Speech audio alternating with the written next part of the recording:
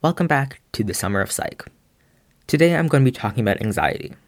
It should be noted that all of these episodes are designed to be a general overview of the condition that's focused on in the episode.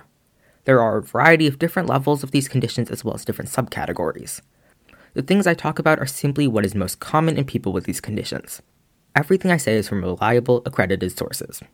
Due to the ever-evolving state of psychiatry and treatment of mental conditions, I will not be looking into current or possible treatments.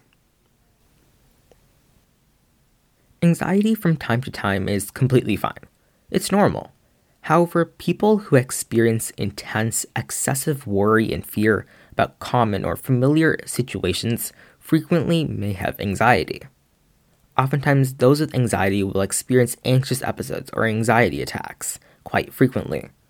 These feelings can affect your ability to carry on with your daily life and may even cause you to avoid situations just so that you don't experience any such fear, worry, or anxiety.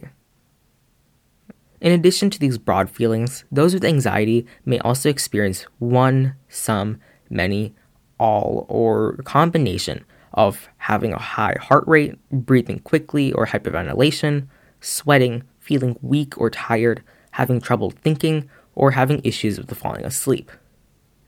During a panic attack, the body goes into its fight or flight response mode in a way that's excessive for the situation and doesn't really subside.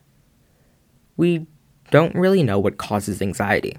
Life experiences like trauma or inherited traits can lead to the development of anxiety and can result in anxiety episodes, and some medical conditions like heart disease, hyperthyroidism, diabetes, or even certain tumors are linked with anxiety as well.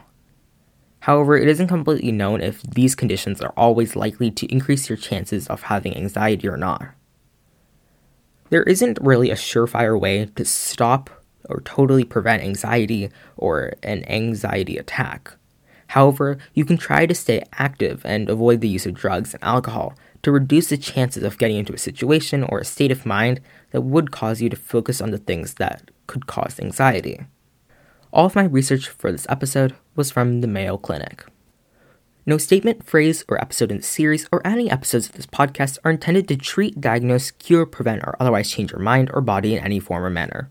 This podcast and this series especially is meant purely for educational purposes for the common person. Please do not rely on any of the information I share in this podcast in any way for your medical treatment. If you feel like you may have a condition mentioned or not mentioned in my podcast, do not come to me. Instead, immediately go to a trusted psychologist, therapist, counselor, or other reliable source of information and help for further guidance.